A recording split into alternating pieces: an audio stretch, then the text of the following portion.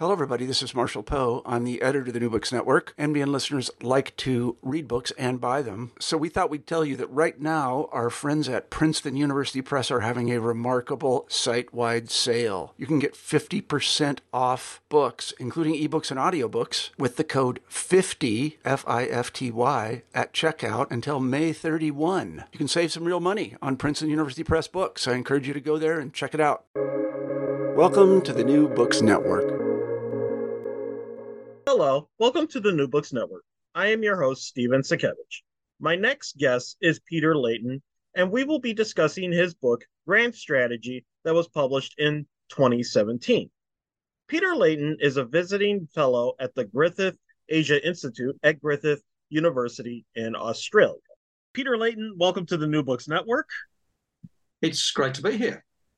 Now, we usually like to begin our interviews by asking our guests, tell us a little bit about yourself and what's the exciting backstory behind working on this book?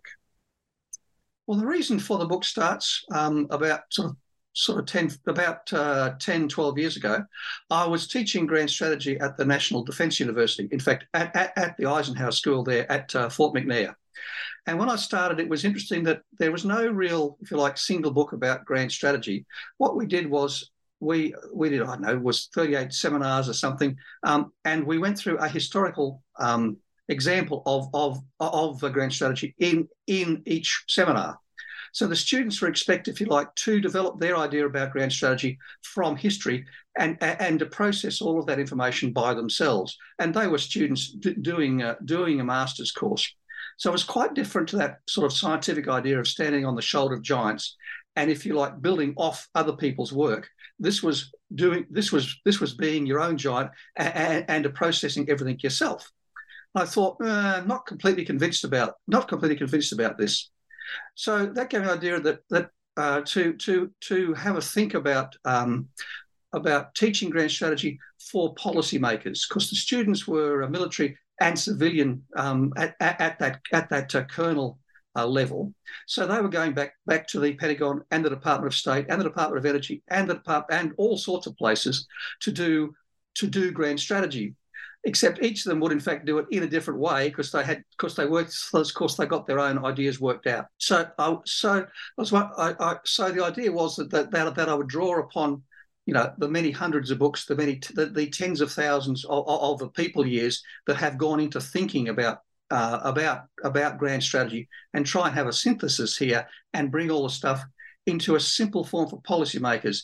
Now, bear in mind, those kind of jobs, and I've done those jobs myself, are not sort of one of those nice academic jobs where you sit back and have a year or so just to sort of think about things. Everything happens fast. Your boss walks in and you're looking at a blank sheet of paper and he says, "I'd like a grand strategy on the following. And oh, by the way, can I have that after lunch? Thanks." So policymakers tend to be stressed, they tend to be busy, and they tend to have 1,000 things happening at once. So my idea was to, if you like, make it simple, not make it complex, but make it simplified rather than overly simple and miss nuance. And you have to bear in mind there's a famous rule of threes. The human beings can think about three things at once, but no more. And if you start thinking about four things, then your odds of getting it right are only 50-50. So you really don't want to load people up and have them trying to have too much information, if you like. There are some grand strategy books that have the principles of the grand strategy down to 40 or 50 points. That's too many for a single person just to remember. So I was trying to simplify it. Now that's important because that then drove the choice of discipline I would do my PhD in, because I thought, why not do a PhD in this? Now the two disciplines that are most influential upon grand strategy are history, the most important, sort of, if you like, and international relations, hereafter called IR. And the two of them bring different things to the table. They both employ very, very different methods, if you like. And this was a book, after all, thinking about thinking about thinking. Now, historians, as Gaddis famously said, take an ecological view of the world. They see and historical examination includes many aspects that are interdependent. Each is important in its own right, but each contributes to a much larger, complex picture. So, if you like, historians try and make the picture complex and vivid and detailed. IR conversely takes the completely opposite approach. It takes a reductionist approach and tries to ascertain the single or two key independent variables upon which the whole complex picture depends. And then IR scholars try to apply this variable to many other issues and examples. So, if you like, historians generalise within the historical situation they're examining to gain greater understanding.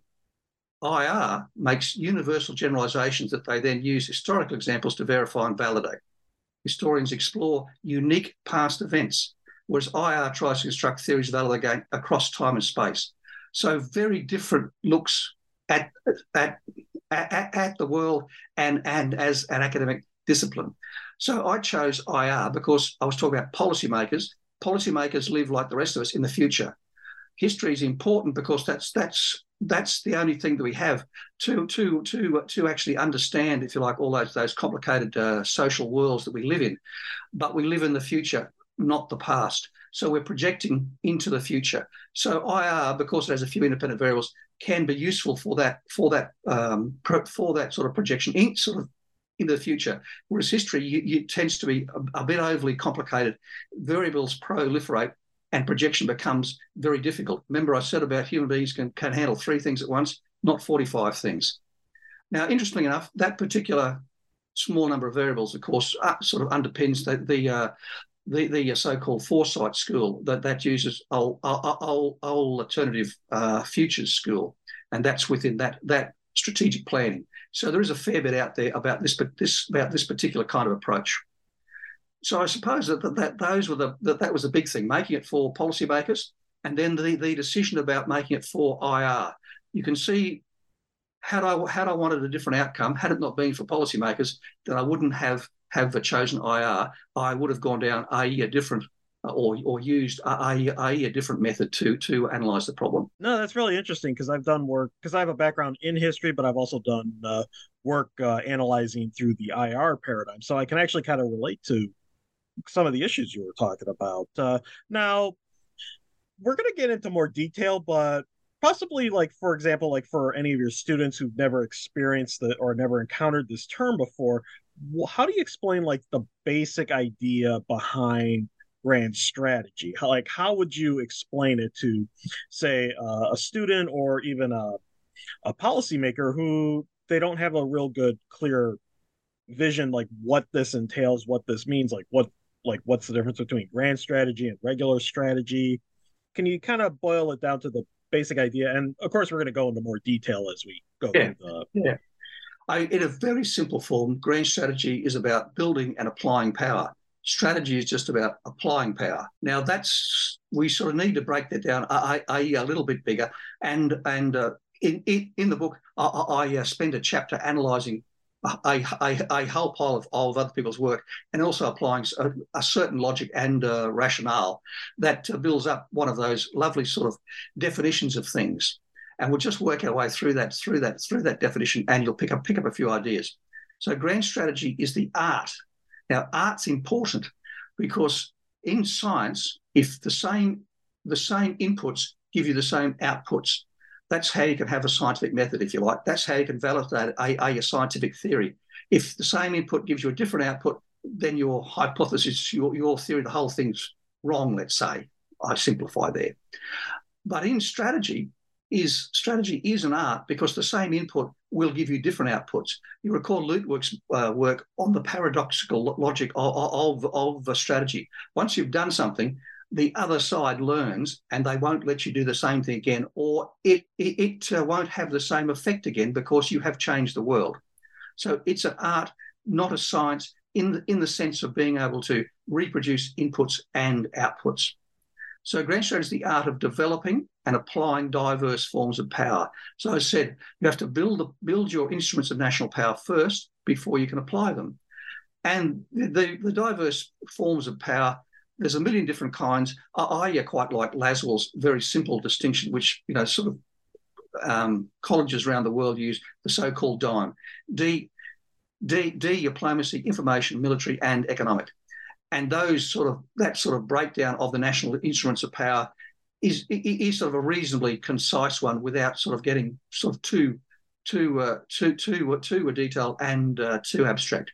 So unlike strategy, which tends to be just a single instrument of power, or a single type of instrument of power, for instance, there's a military strategy, an economic strategy, diplomatic strategy. Grand strategy combines all those together and provides insight and guidance for them. So across from the diplomatic, information, military, and economic. So grand strategy both builds and also uses diverse forms of power in an effective and efficient way. We all like to be at least effective, but efficiency, of course, because states never have enough power. You always need more. So you want to use the power you have in the most efficient way, because there's usually a whole raft of problems out there. No one ever has the luxury of having a single problem. So you want to do the efficient use of power as well. And we use that to try to purposefully change the existing relationship between two or more intelligent and adaptive entities. So, as I said before, strategy is between, if you like, you and me, and both sides are intelligent. And as things change, both sides change as well. So they're adaptive. So it's not like a plan. We have, say, a plan about building a railroad, which, while that might be really complicated, the world is not changing around you, in the sense that the railway system isn't trying to either help you or fight you, or even neutral. It is just a thing. It just is. But strategy is an interactive social event, if you like, between two intelligent entities. When I say the existing relationship, in the book, I use international orders. I use the word relationship, if you like, just to sort of simple speak, just to sort of get through international orders. And we can talk about what I mean by international orders later. But just summing that all up together, so grand strategy is the art of developing and applying diverse forms of power in an effective and efficient way to try to purposely change the existing relationship between two or more intelligent and adaptive entities. I use the word way there, and we can talk about that later as well. Now, also in the first chapter of the book, you do talk about some of the debates that go on within grand strategy, or what even grand strategy means. Can you kind of explain a little bit of those debates to our listeners? Yeah, it's interesting. I mean, the grand strategy, as we think about it, if you like, only goes back to World War One and just after World War One, and a couple of British thinkers, Little Hart and Boney Fuller, were the two that popularised the term. It certainly goes back to Corbett before World War One, but Fuller explained the term in a lot more detail, and then Little Hart, who writes really well, turned Fuller's words into something people could easily understand, if you like. So my strategy very much goes back to that particular World War One, where they found that strategy was not enough. That strategy needed to be rethought to include the fact that these were massive wars of the state. They were wars of the societies and industrial wars that encompassed all of those diverse forms of power. This was not some kitchen cabinet war of, say, 1740 or a 1750. These were wars of the people against other peoples. So they were big. Now, after World War II, all this got a bit sort of lost to a certain extent. It's the academic trend, I suppose, is that every idea is contested and fought over. So the ideas about what grand strategy covered became a bit vague. There are some people who sticking very much to World War One, decided it was only for war. The word strategy, of course, comes from the Greek about the art of generals. Therefore, grand strategy and strategy could only be about war. And yet human beings do a lot more apart from make war. There are many other things that states do. Remember, we're talking about grand strategy from a policy-making point of view, being a framework and a method that grand strategies can apply to the problems of a state or a non-state actor. So apart from war, there's also the view that grand strategy is only for big states. In fact, a number of authors have said that only the United States and originally the Soviet Union, but now they've gone. Only the United States can do grand strategy because only it is large enough and has adequate resources for this. But if you think about grand strategy, we talk about building and applying power for a particular reason. Then grand strategy really applies even more so for small states that have limited resources. Small states need to focus their resources on their most important problems, not wasted on trivial matters. So as a methodology, as a way of thinking about problems and solving problems, grand strategy is just as appropriate for small states, big states, and non-state actors as well, as I talk about within the book. There's another train of thought that gets excited about threats. Grand strategy is only for threats. Opportunities, it seems, do not exist. It is built completely around threats. Well, I think again that's a very narrow look at the world and the problems all of us face. Not everything is a threat, and sometimes there's lots of opportunities, and also to try and, if you like, build a country and build a state and take you in a new way.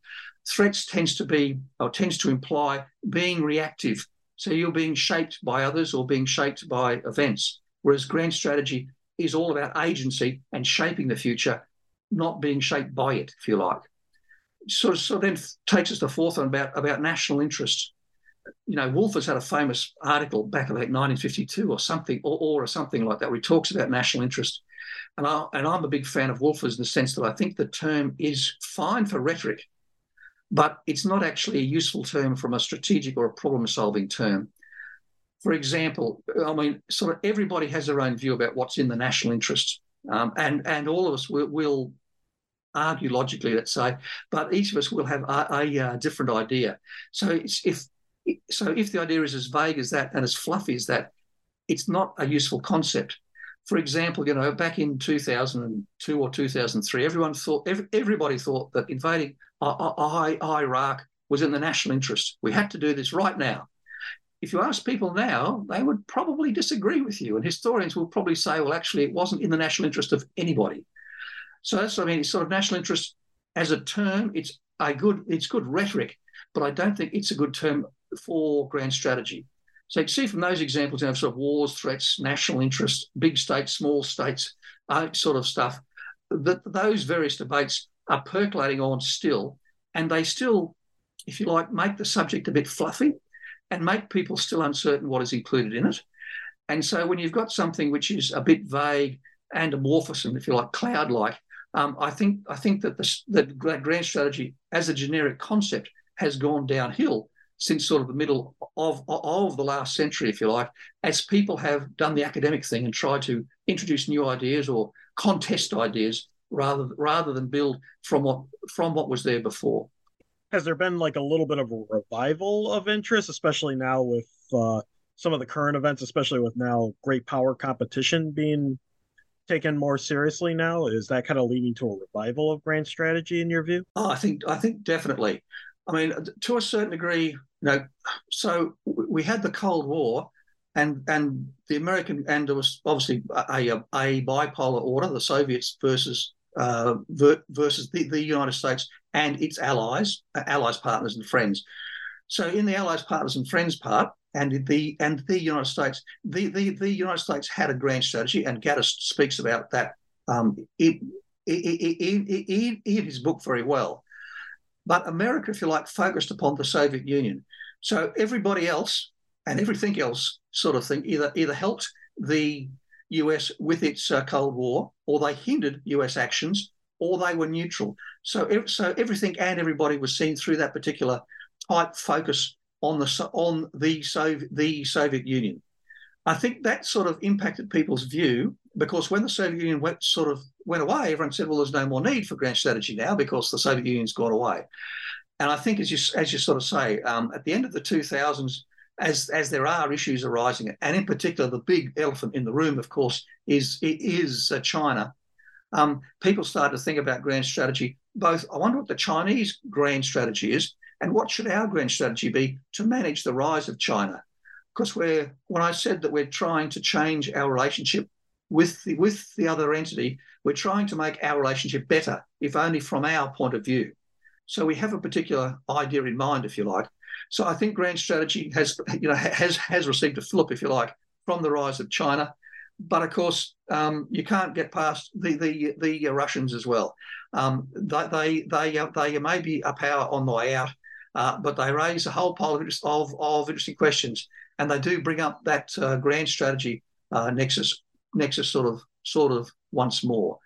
Very much Russians being, if you like, a real world threat. There's a real world war going on, but with China, we want to try and avoid a war here. We want a good future world. We don't want one that is racked by war. So you can see that grand strategy as a methodology can be applicable in both those senses.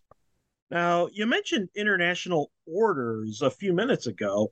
What is the important relationship between grand strategy and international orders? And this probably gets into the international relations or IR context that you were talking about at the beginning of this interview. International orders sort of tends to be an IR word, if you like. And certainly as I was doing it within the IR discipline and doing a PhD, that fitted nicely. But it does and the word order, of course, also is a useful word because it's a big word and has a long history, and lots of people have studied it for decades and decades.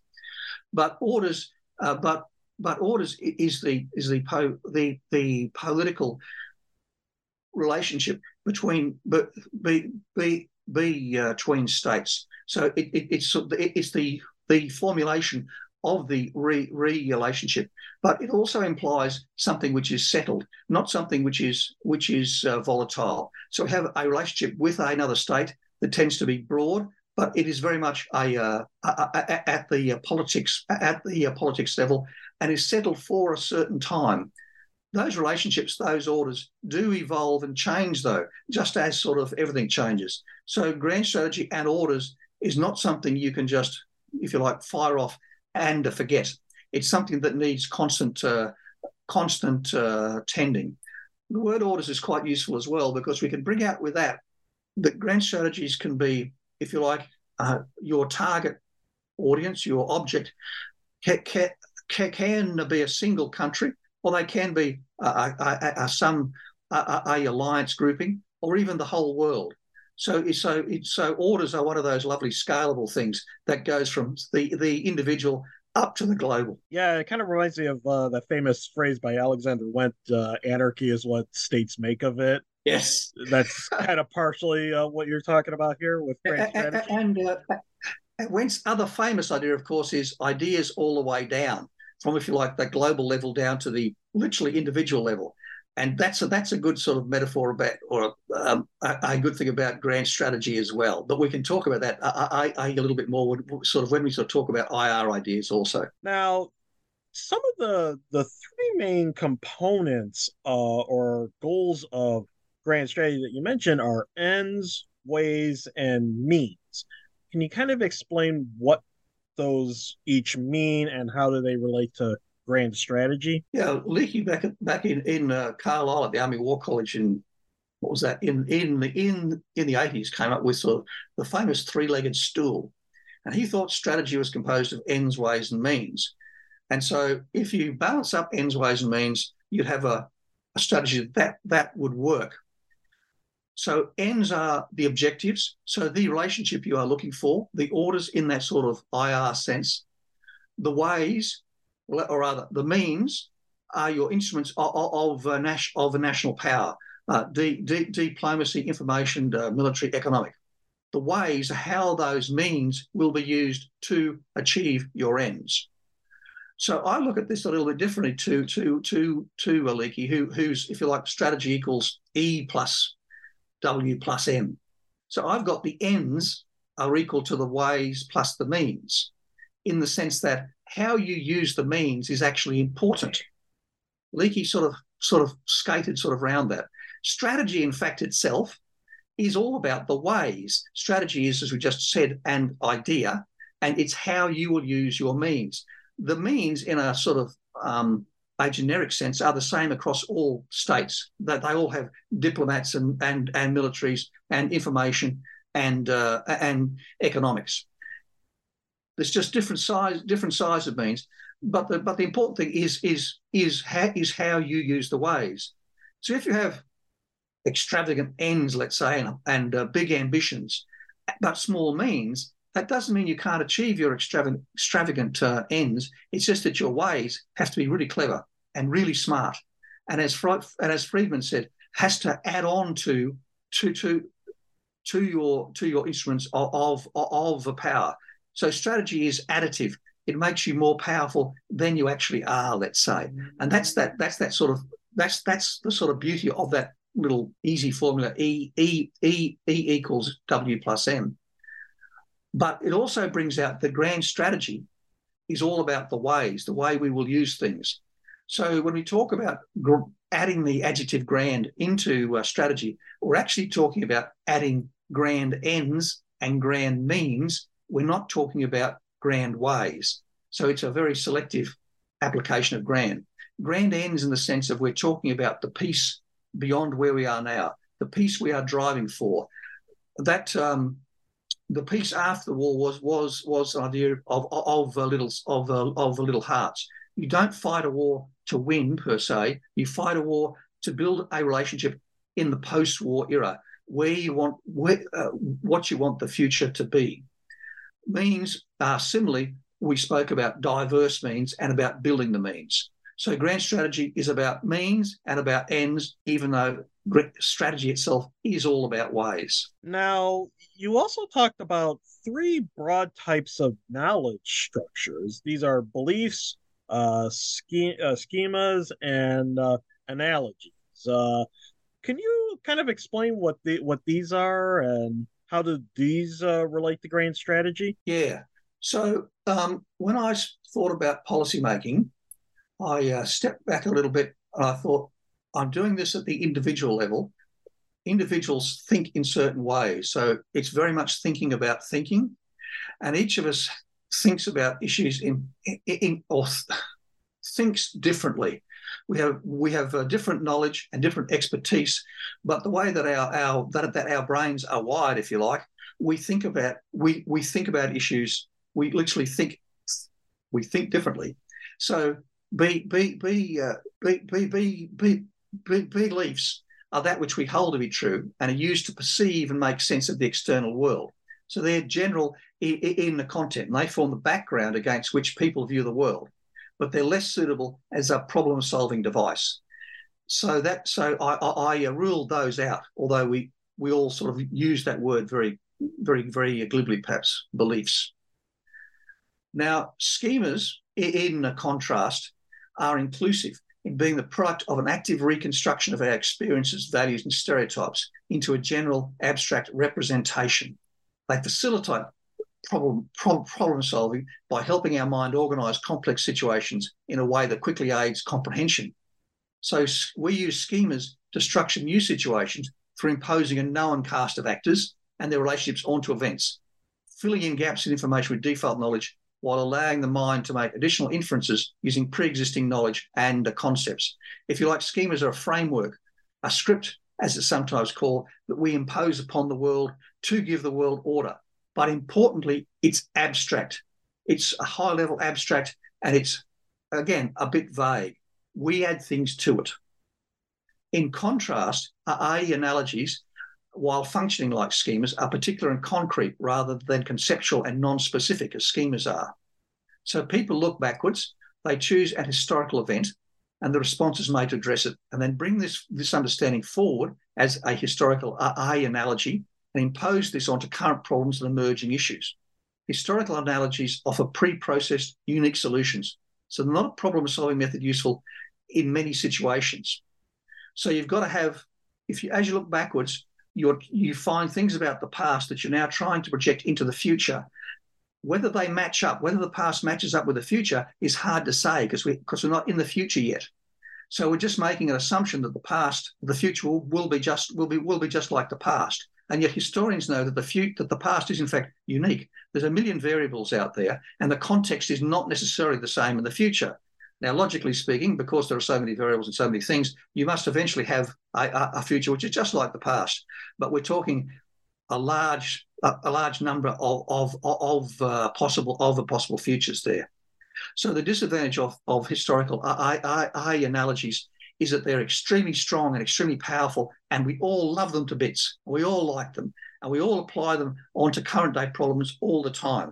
In American IR, there are many books written about the application of the Munich his historical eye analogy and the appeasement historical eye analogy and its impact in American policy making.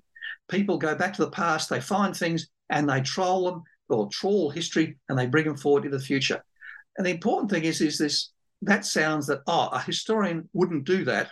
Well, actually, historians over history have in fact done just that. They're just as guilty as the rest of us, because we all have confirmation biases. And historical eye analogies tend to feed into our cognitive biases, whereby, if you like, we confirm, we know that the future will be just like the past. And so we find examples in the past that fit our view of the future and vice versa. So our biases reinforce the power of historical eye analogies. And people often try and make grand strategies based upon historical eye analogies. I said, they're very, very powerful, fascinating, very interesting, and they give you a particular solution in high degree of detail. You know how it starts, the middle, and it ends. But we don't know that, because we're living in the future where we don't live in the past. Hence, I focused upon schemas, because they're abstract. They're not as helpful as historical eye analogies, because they don't necessarily tell you sort of how it ends, if you like, and the middle, and they don't have as much colour and detail. But being abstract, they're perhaps a better thing to use as a policy-making tool, as a framework when we're thinking about solving a problem. Yeah, that's very interesting. I'm always kind of thinking about that when people are always saying like how the crisis or certain issues we're dealing with today, these are like the worst thing we have ever faced. But I kind of think a lot of times the power of that is because we don't know the end result of like where current crises or problems are leading us. Whereas if you look into the past, yeah, you can see it was bad, but then you know how it ended. Yes. And knowing how things end is a bit of a trap, and all of us love it. I mean, it's extremely powerful. As I said, all of us as human beings are attracted to it. Now, you talk about the three main applications of power and how these. Just 1 second. I should bring up an anecdote here, because I was just thinking how that relates to grand strategy. So another factor or another event that influenced me writing the book was I went and listened to a lecture by Doug Fife, who was the Undersecretary for Defence Policy at the Pentagon during the early years of the global war on terrorism. And I went and listened to his launch of his book, War and Decision, at the American Enterprise Institute around 2009. And his talk made a big impression on me on the use of historical eye analogies and the dangers of them. Now, I must say, before I say this is an anecdote. This is what my memory is telling me. So my memory influenced me. This is not necessarily written down anywhere or in sort of tablets of stone for academics to then sort of ponder over. But this is what I recall. So Doug jumped up and he said that they were a number of policymakers, including him, and he was a very senior one, were on the transport aeroplane flying back from Paris for a meeting at the White House, because they were in Paris at some NATO meeting. And on the way back, they discussed it.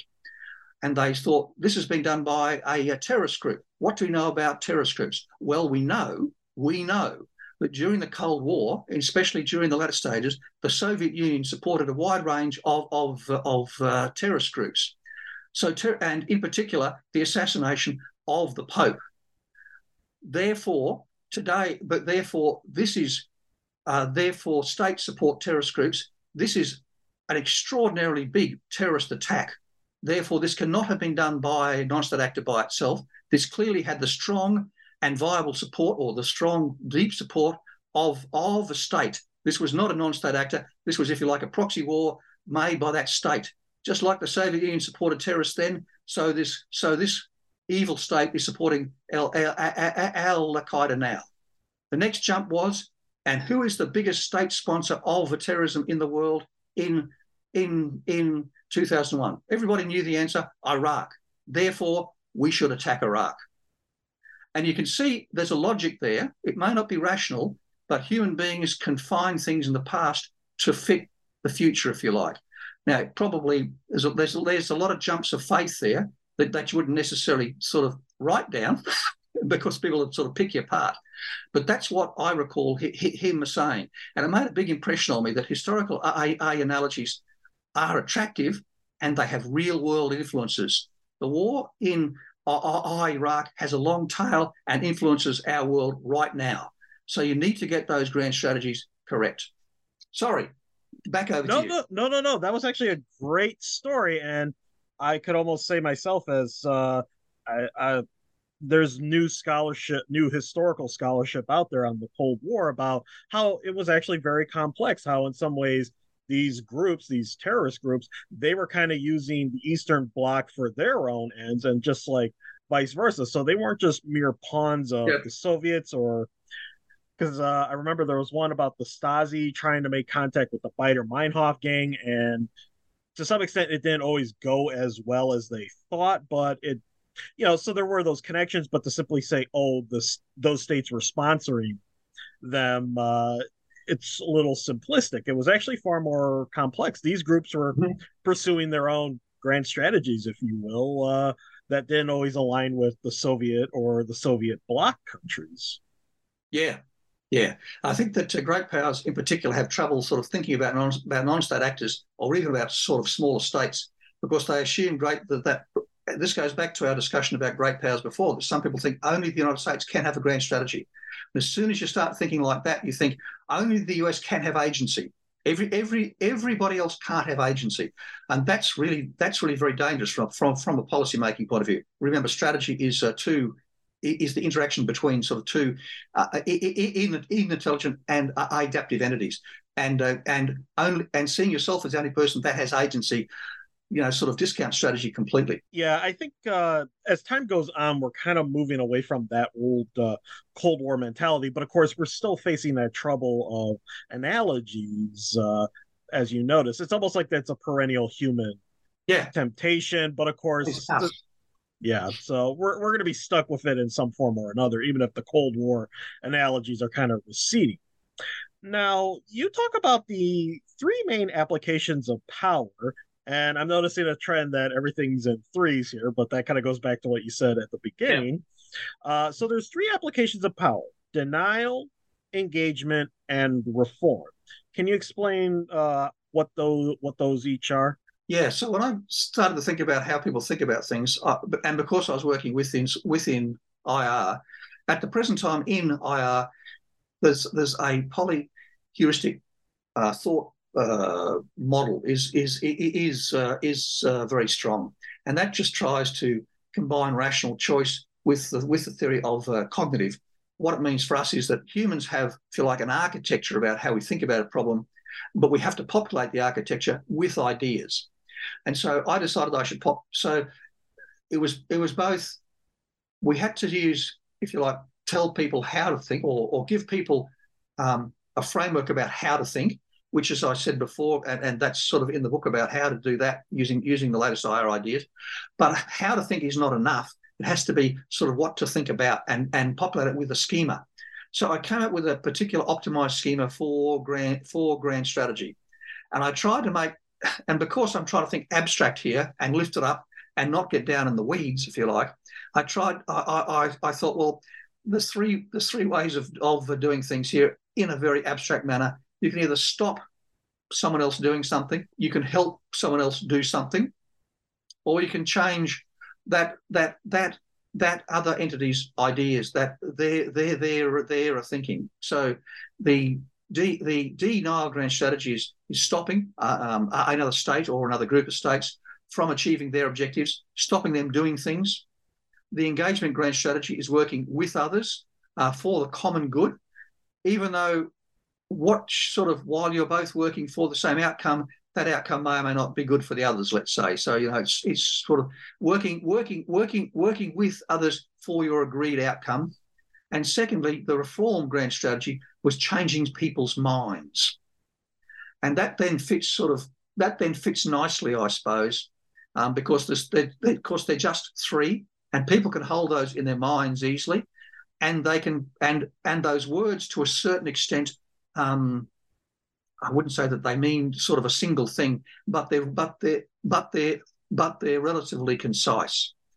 And the advantage of using those, and to sort of go one step forward, I suppose, was that I could then tie those into international relations theories. Remember, I said that right at the start, I was looking for somewhere for like standing on the shoulders of giants. Well, once you tie those three into international relations theories, there are, in the IR world, there are thousands of scholars who have worked away for decades and decades. They've devoted thousands tens of thousands of years into studying IR, what happened and why it happened. IR tends to look backwards. That's the only place that we can look logically. We can't look forward in that sense, and they try and pick up those individual variables. And the three big IR ideas, if you like, the three big theories, and there are many theories, some of them held literally only by individuals, but there are three big theories of which have conquered the world, if you like. Realism is all about power. It's all about states. So it fits that the Nile one rather well.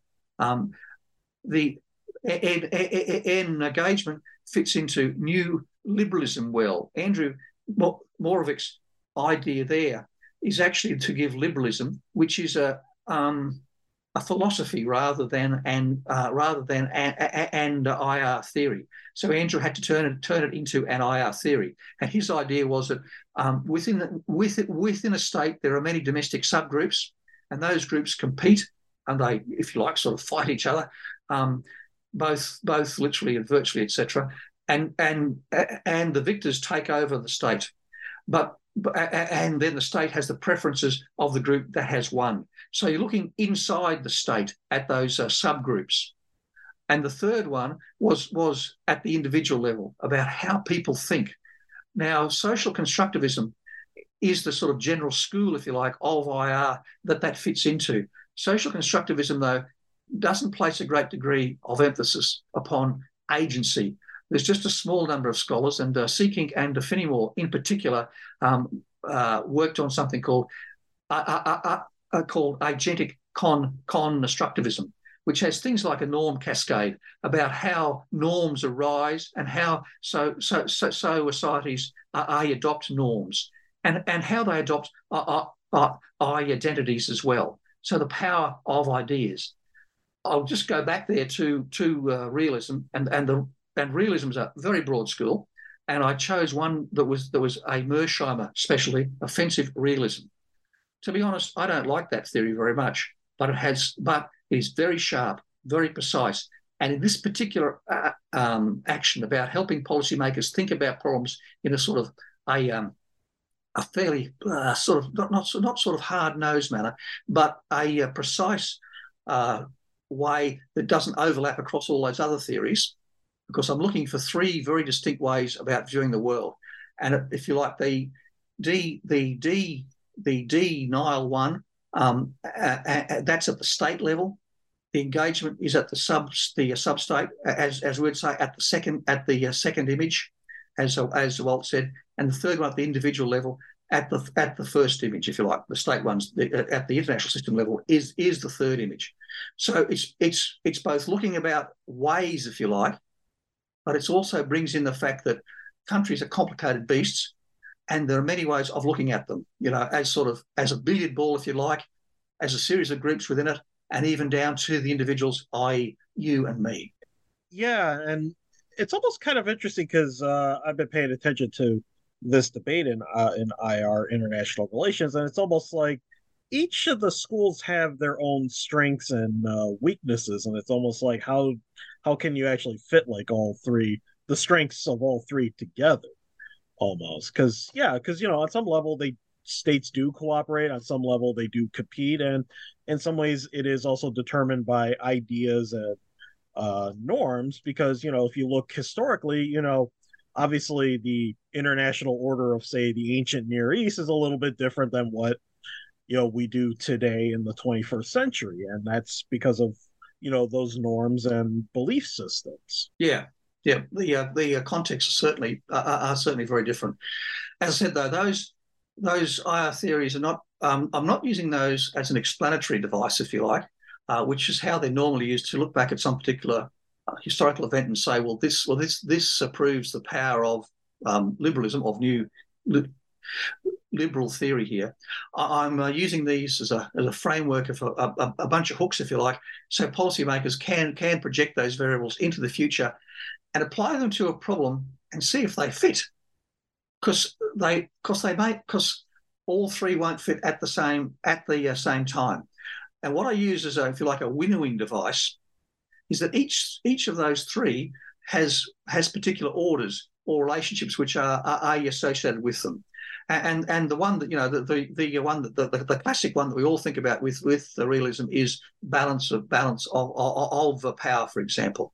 So there's 3 or 4 orders associated with each of those, and your way of sort of working out where you're going to a certain extent is first up having a look and seeing what order, what relationship that you want in the future, and then of course is whether the way which is associated with that relationship, whether that can be achieved with that particular way. The oddity or the difference here, I suppose, is that in my way of thinking about grand strategy, is that the way that you apply the means has a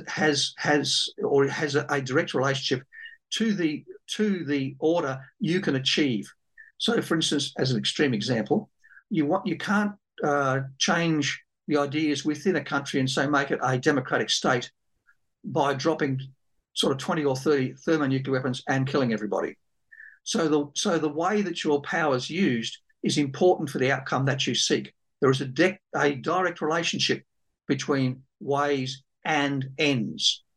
So you can't just use your military in the same way and expect to get different ends, like sort of ends which are more are appropriate to an engagement grand strategy or a reform grand strategy. In the book there, I talk about the war in Iraq, and the military force was used in a balance of power way, if you like, to achieve a balance of power outcome. But what was actually sought was a reform grand strategy to change the ideas of the Iraqi people so that they would come on board with the idea of being a democratic state in the future. So the outcome sought and the way the means were used was intention, and it was incoherent. So it's important that those sort of ways and ends are linked up together. And I say that's sort of one thing about the book, which is perhaps more and more difficult here, is that you do need that IR gives you ways to think about the ends, because the victory sought is often very difficult to define. But IR thinkers have been thinking about this for a long time, and they have thought about different kinds of orders and different kinds of relationships. So IR gives you a language and a way to think about the relationship you want in the future. So IR is very useful for that particular purpose. Now, how are effective grand strategies usually constructed? Because we kind of talked, because you just mentioned about Iraq, where they were using a balance of power approach to essentially a reform end. But how are usually effective grand strategies constructed? I think you have to, and I drew upon Alexander George, who was sort of my little hero there, if you like, at the start of the book, and Alexander George in the 50s and the 60s and the 70s studied mainly in the White House, studied ways about how policymakers think and how they devise their policies. And he decided that they should diagnose the problems using a particular kind of framework. And so I use a similar framework to that, if you like, that it gives. So rather than, if you like, giving a policymaker a solution and advocating a particular outcome, you give the policymaker a framework they can apply to their own particular problem. Because all policymakers understand their problems differently. They'll have different sources of information. They'll look at the world differently. They'll be different to, say, you giving them a pre-processed unique solution. they will sort of take things and give it their own spin. So it's the old adage about, sort of, if you give a person a fish, they can have a single meal. If you teach them how to fish, then they can sort of eat forever, sort of stuff. So there's that sort of policy. So I think sort of diagnose the problem with a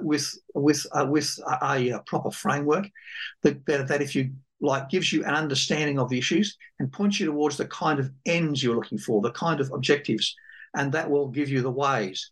You've got to make sure that, in fact, those ways are achievable. If you want to change people's minds, then you need to have access to those people as individuals. If you're like Nazi Germany or something like that in, say, 1940, you really didn't have, and you'll the British in the British Isles, you really didn't have a way of changing people's minds in Nazi Germany. You just really didn't have that sort of access to them. And as I said, the Brits initially tried an engagement grand strategy, working with Hitler to appease Hitler, and that didn't work either. So the Brits were left with a balance of power strategy, if you like, by default, by both what didn't work and what couldn't work. So diagnosing the problem, developing the framework, as you spoke about before, grand strategies are ideas all the way down. But you having the world's best grand strategy actually doesn't mean very much. You then have to convince the people around you and the governments and the bureaucracies that this is a viable and a sensible way. And that goes into group things and a whole pile of bureaucratic politics and ways of foreign policy analysis there. But beyond that, just as importantly, because grand strategy is whole of society, you have to convince the people as well, or at least enough people. And even if they're not sold in your grand strategy, they have to be passively accepting of it, so they don't actively fight against it. So at least they are neutral. But if a grand strategy is about building power, which is workforce and material and money and will and stuff like that, you need the people on side. So your grand strategy has to be sold. So if you're constructing a grand strategy, an important part is that, if you like, that end bit where you have a strategic narrative and you convince people that this is the best way to go. Because in our societies, and even in places like China or Russia, the people have to sign up to this.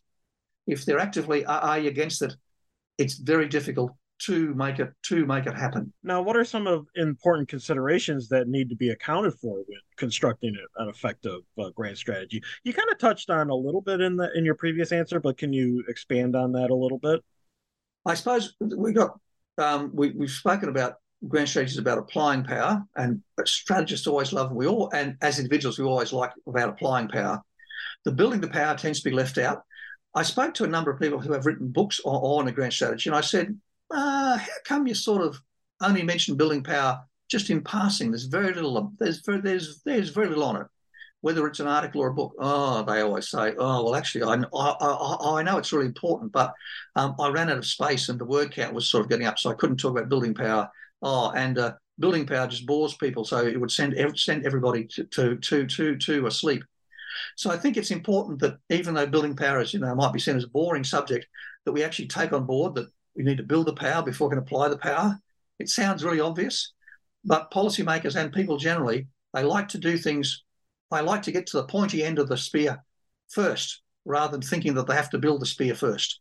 So I think that building power, a lot of thought has to go into it, and a lot more thought as well. Secondly, I'd also say, when constructing a grand strategy, to bear in mind that it's a grand strategy acting through time. So it will have a beginning, a middle, and an end. And you need to be thinking about, when we reach the end, we reach the objective that I'm looking for, what happens then? How does it change and evolve then? Because we're sort of building for the future all the time. We're not building for what was sort of past, if you like. And if you decide on an objective today, 3 years' time, you might want to go somewhere else. So I think you need to think about a grand strategy as sort of going through time. I particularly like the Chinese strategic thought that sort of emphasizes strategies acting through time, and they talk about that river of time, and you sort of nudge the river, if you like, and sort of take it various sort of places. But it sort of makes strategy one of anticipation, if you like, rather than being, we sort of think with the sort of Western model of strategy as being a frozen thing. You know, if our current context is frozen and we apply the strategy and that takes us somewhere clang. So I think when you're building a grand strategy, that you do need to take time into account as crucial for its operation. It's obviously important for a building power as well. Sometimes building some forms of power takes a long time. Sometimes can be done fairly sort of quickly. When the grand strategy starts, if you like, you need to have made sure that you've built your power well back here, so that when you want to apply your power, you have your power. Again, an example of thinking in time. Now, what are some problems with grand strategy that need to be addressed in your view? I think right back at the start we spoke about defining grand strategy. I think it would be handy if we could all agree, at least partially, on sort of some idea about grand strategy. This is a great book, and a lot of people put a whole pile of work into it. Boom, boom, boom. It has lots of the Oxford Handbook of Grand Strategy. Okay, hundreds of pages, 44 chapters. Wonderful. Some of the chapters are good. Some, we could argue over. But Handbook of Grand Strategy has no definition of grand strategy. It decides, we can't create one. It's too hard a problem. Really?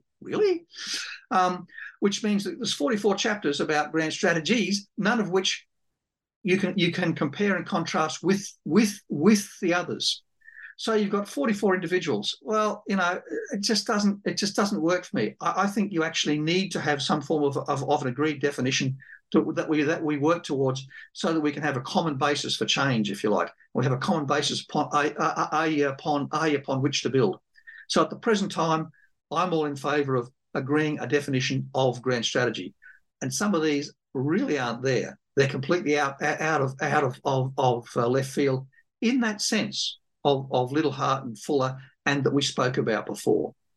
Because I think to devise like my chapter in the book there about the idea of grand strategy, you do need to fit grand strategy into strategy and into the world around you. Just grand strategy, as I said, is a problem solving method.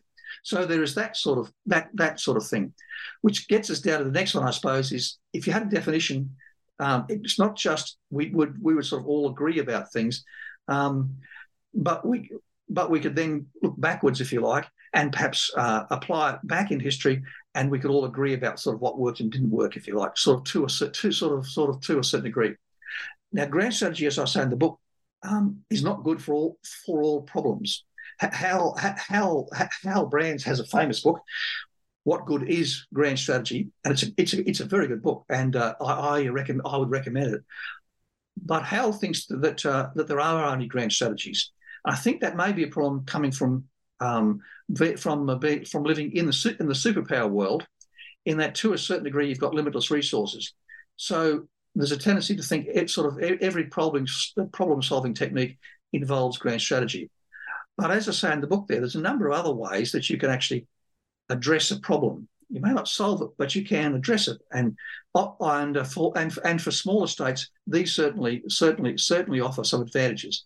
Those two big ways there, as far as, say, grand strategy is focused upon the ends, the others are focused upon the means, and they're purely, if you like, managing the problem rather than solving it. And risk management is a classic example, and opportunism as well. Opportunism is exploiting opportunities as they arise, which means you've got to be ready and right to go, which means that your means has to be right there. So for a country, you would need to have fairly broad means, maybe not very deep, but broad, so you can quickly adapt and jump in and exploit some opportunity. Risk management is a different concept entirely. Risk management tries to reduce the losses you will suffer if some feared event occurs. And so you can optimize your means against that particular event, if you like.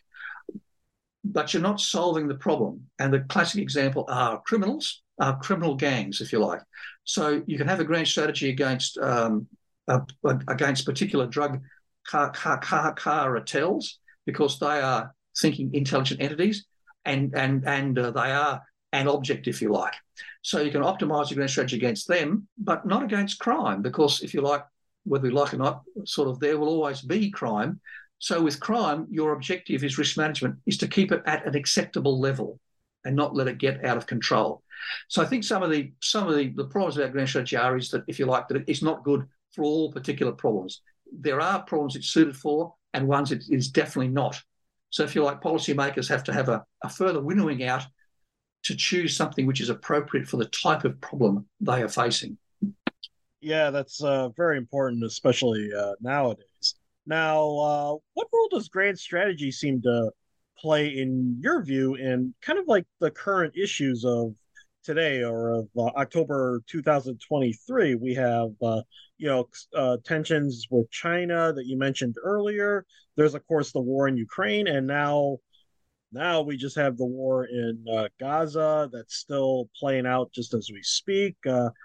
In a way, how does grand strategy seem to fit into those events, Those sort of in things. your view?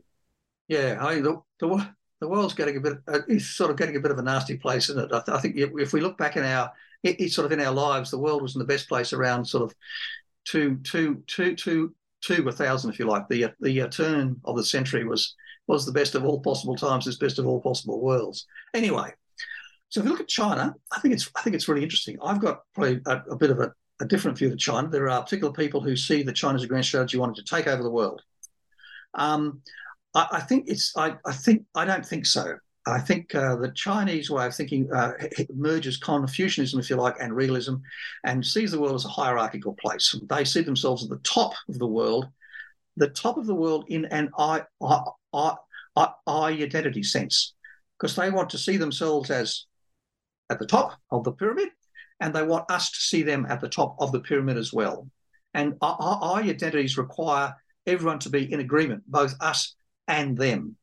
They see themselves as being very large, and the famous quote from Zhang Wei or something, the Chinese foreign minister, was, "You are all small countries, and that's just a fact." And so I think China at the moment is trying to convince the rest of us so that we think of China and the identity of China is at the top of the heap, if you like, that they are a hegemonic power in an ideational sense. So that when we think of issues, when we think of new ideas, we think about new policies for our nations, we put China's interests first without even thinking. We cannot imagine a world where China's ideas, China's needs would not influence our thinking. So it's very much capturing our imagination, if you like. And they do that by, as the Machiavellian quote has it, by actually the best way to be respected is to be loved and feared. And loved is the economic side of it. And people love them for their economic wealth and their financial gains, etc. They're definitely loved by a whole pile of people, including Australia and the United States, I say too. But they're also feared because China has gone to a great degree of trouble with its grey zone tactics in East Asia and on the Indian-Chinese border to irritate people for the last decade or so. It's not just building up a large military and us wondering, I wonder what sort of all those nuclear bombs are for, but every day of the week, China is irritating people in the South China Sea and the East China Sea and on the Himalayan border. There's a real ruckus going on with the Philippines right now as we talk, and that has some potential to turn quite nasty in the next couple of weeks. As well as that, of course, every day, every government is receiving a report from their cyber experts saying the Chinese have broken into this, they're trying to do this, they're trying to steal our secrets. So people fear China and they both love China. So we certainly respect it. And I think they think that's the way they should apply power in that combination. We think it's incoherent. Of course, it's two things acting against each other. Remember with those waves before? We're trying to. It doesn't really work, but it certainly does have our attention. You have to say that we're all impressed by China. So I think China is that reform grand strategy kind of place there. But remember, I said about they wants to love them as well. I think that's another fascinating part about what China's doing at the present time that goes back to the building of the Chinese power and building grand strategy. So China has adopted a dual circulation policy. So they want to build two economies, if you like, one that looks inside and is domestic, and one which is outward facing and interacts with the world. Because China understands it's part of the globe. It's only 1.4 billion people, and there's another 6 billion out there. So it needs to interact with the rest of us as well. It can't cut itself off and to be a hermit kingdom like North Korea is a good example. So that dual circulation means that there's a lot of effort going into industrial policy planning, and they've got the world's biggest industrial policy plan, if you like, that is part of their grand strategy called the Innovation Driven Development Strategy, or IDS for short. And they've rolled in a whole pile of things in there, the dual civil military fusion and AI and digital sort of technology, and a whole pile of things. And the Chinese government, the Chinese Communist Party, is choosing winners and investing. And that industrial policy, that kind of approach is being seen by people outside China, and everyone's going, I wonder whether we should be doing that as well. As you would go, if you go through the book there, you'll see that managerial state and the market state. And while we might have been market states, we're all moving now much more in the last decade towards being more sort of managerial states, just like sort of China is, let's say. So I think China is a really interesting example of that innovation-driven managerial policy. And we perhaps sort of talk about that later. But the way that the Chinese are doing it is a real-world example of a managerial state. And as I said, trying to change our imagination, capture our imagination with the identity play, that's an interesting way about doing it as well. I have to say about the identity play, and why I brought up the Philippines there, was the trouble about that, and you remember we spoke about the river of time there in China, and that sort of good stuff like that, is as they ratchet up the fear with us, they create a new normal. And so China needs to keep ratcheting up the fear. So in the Philippines at the moment, sort of 3 or 4 months ago, around the Second Thomas Shoal, etc., they started off with militia fishing boats. Then went to Coast Guard cutters, and now they talk about naval ships. So, and on the weekend they started ramming some Philippine government vessels as well.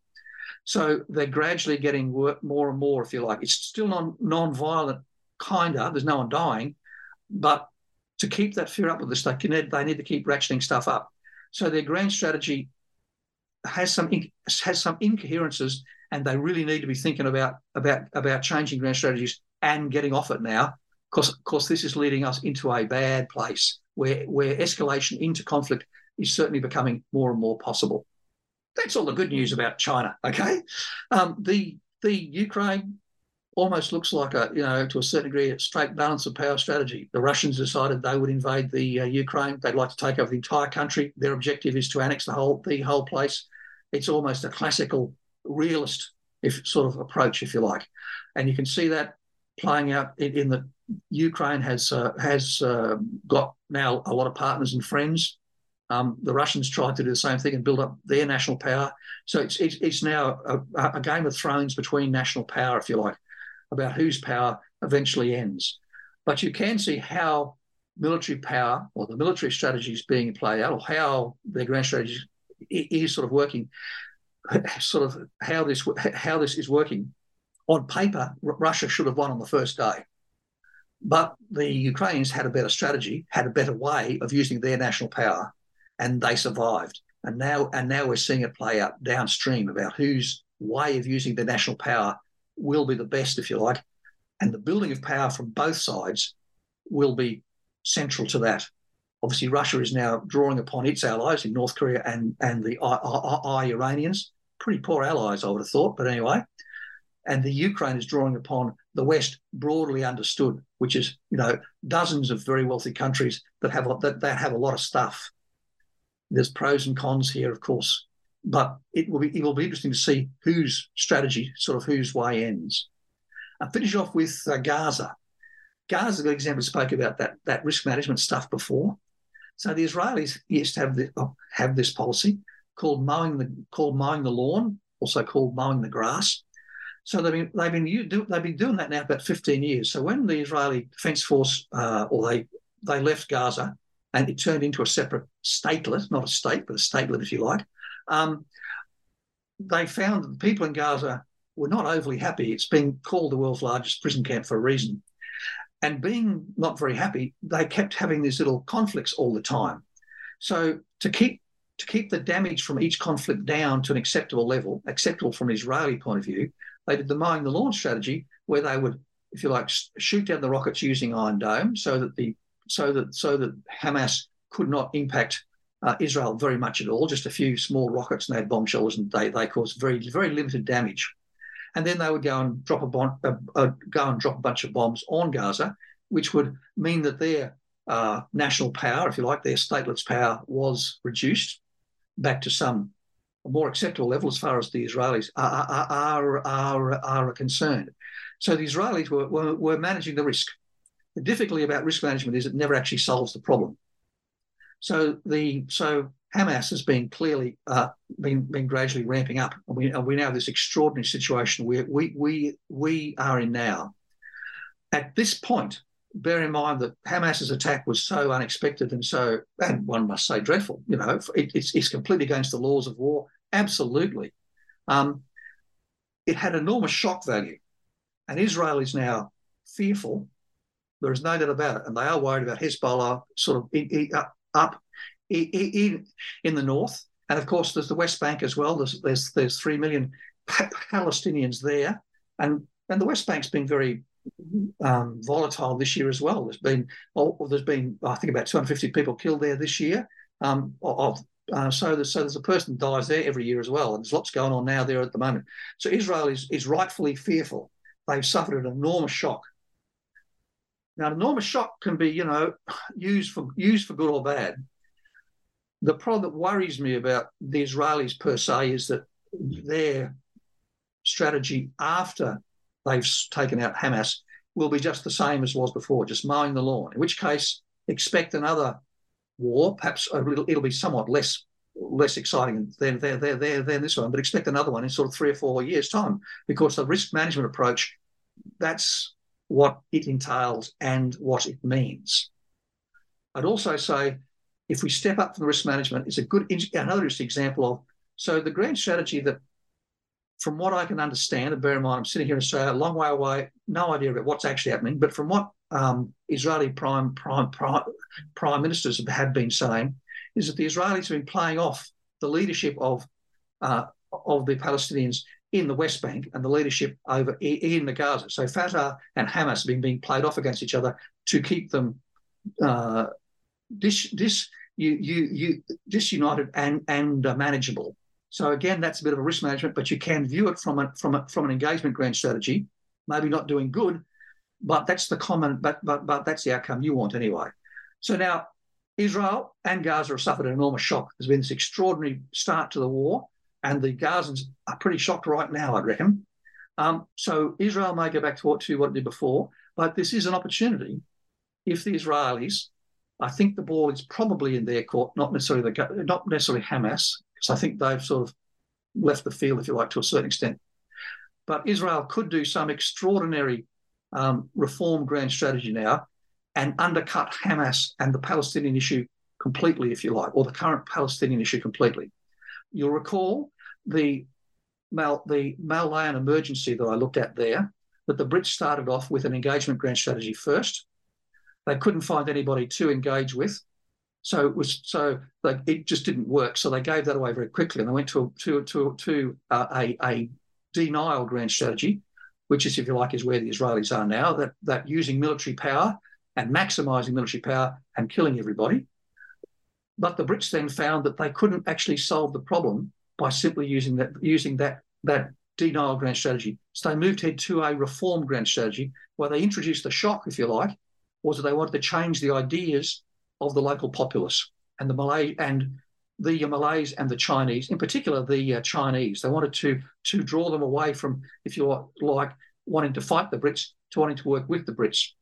And the way of doing it, of course, was to offer them independence. And it was a hearts and minds campaign, and they won the hearts and the minds, if you like. So if you want that sort of ideational outcome, then maybe the shock that the Israelis have now gives them an opportunity for a far-sighted statesman to do something extraordinary. As President Biden has said, he's still in favour of the two-state solution. I have no idea how the two-state solution will in fact work, because to me, looking at it from here, just doesn't seem viable. But nonetheless, it's some out-of-the-box idea, some new idea to exploit the shock that has happened undercut Hamas and the 9 other terrorist groups that live in Gaza, and rewrite the script completely. And that's the advantage of reform grand strategy. There is an opportunity there to, in fact, change things forever. Whereas with a denial grand strategy, you're almost putting off the day, if you like. But a reform grand strategy does offer you a way of changing the future quite dramatically. This has been a very fascinating discussion. Do you have any final thoughts? Maybe touch on anything we didn't get to in the interview? I particularly like the idea of bringing in what I'm working on now. So I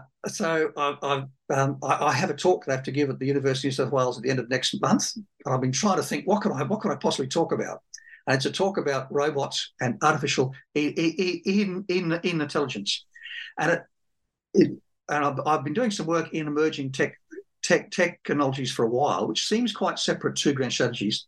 However, we are talking about the building of the power here.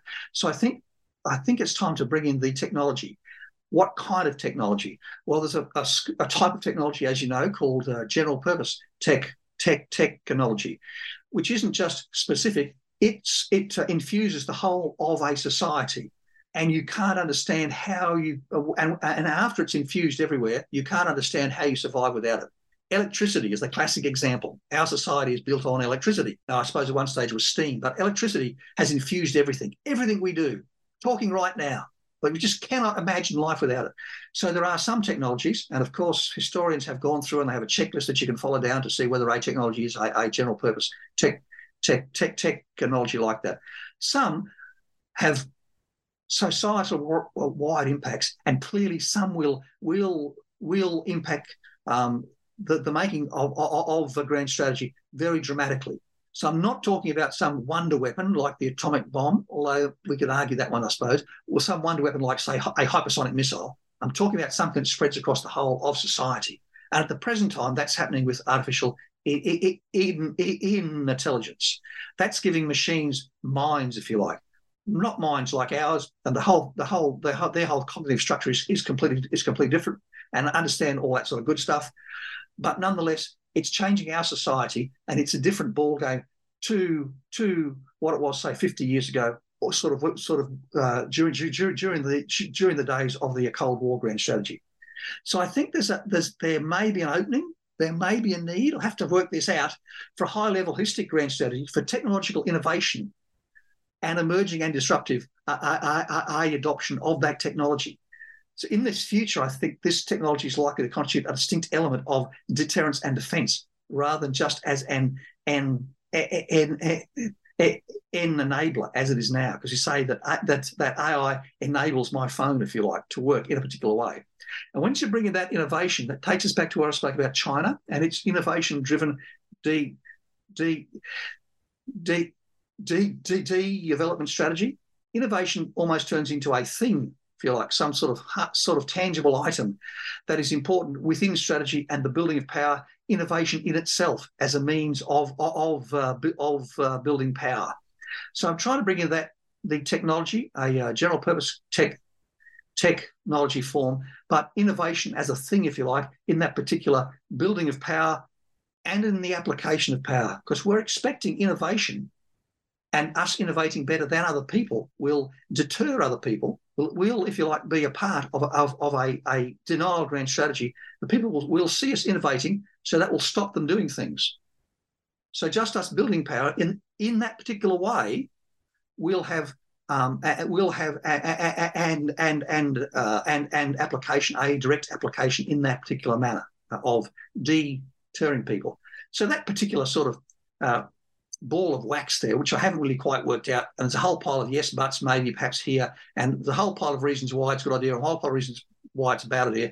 That's what I'm working on now. Are you planning on writing a book on this in the future? Or have you written a book? Oh, are you planning on writing a book on this research topic? This is a rhetorical question. Have you written a book? Writing a book's a lot of work. I'm not sure. I have to convince myself yet. Now, doing it during a PhD was sort of one thing, and that was fine. And because there's a lot of work in writing a book. I have yet to convince myself of the idea. I would like, though, to go back and update my book and have a second edition. And I would bring up the building part of it much more. In my PhD, my supervisor and everyone else said, "Oh, building's boring, therefore you should sort of cut all that out." But here we are talking about innovation and technology and building power now being a component of applying power, if you like. So perhaps I shouldn't have cut some sort of stuff out there. So I'd like to sort of go back and have a revised edition and bring this in. But there are a lot of interesting things out there. Books are just a lot of work, and I suppose I should make a plug for a book that I'm co-authoring that's coming out in February. Ash Rossiter and myself having published a book called Warfare in the Robotics Age, and that's available online and will be from Amazon. Oh, well, maybe when that comes out, we can have you back on the podcast. For sure. That as it says, is warfare in the robotic age. So it's fairly narrowly focused. And while there's sort of IR in there, there's lots of good defence and military stuff in there, and about AI in itself, and about the technologies of that. As I said, these are thinking machines, and IBM called them that about sort of 2010. So when you think of my book is about the cognition of policymakers, we're now talking about machines that have a form of cognition as well. So maybe thinking about cognition in a broader sense actually might sort of give us a few useful hooks as well. Well, this has been a very fascinating discussion. Peter Layton, thank you for joining us on the New Books Network. Thank you much, Stephen. That was lots of fun, and I hope that you get something out of that. All the best. Thank you for listening to this episode of the New Books Network. I am your host, Stephen Sakevich. Until next time.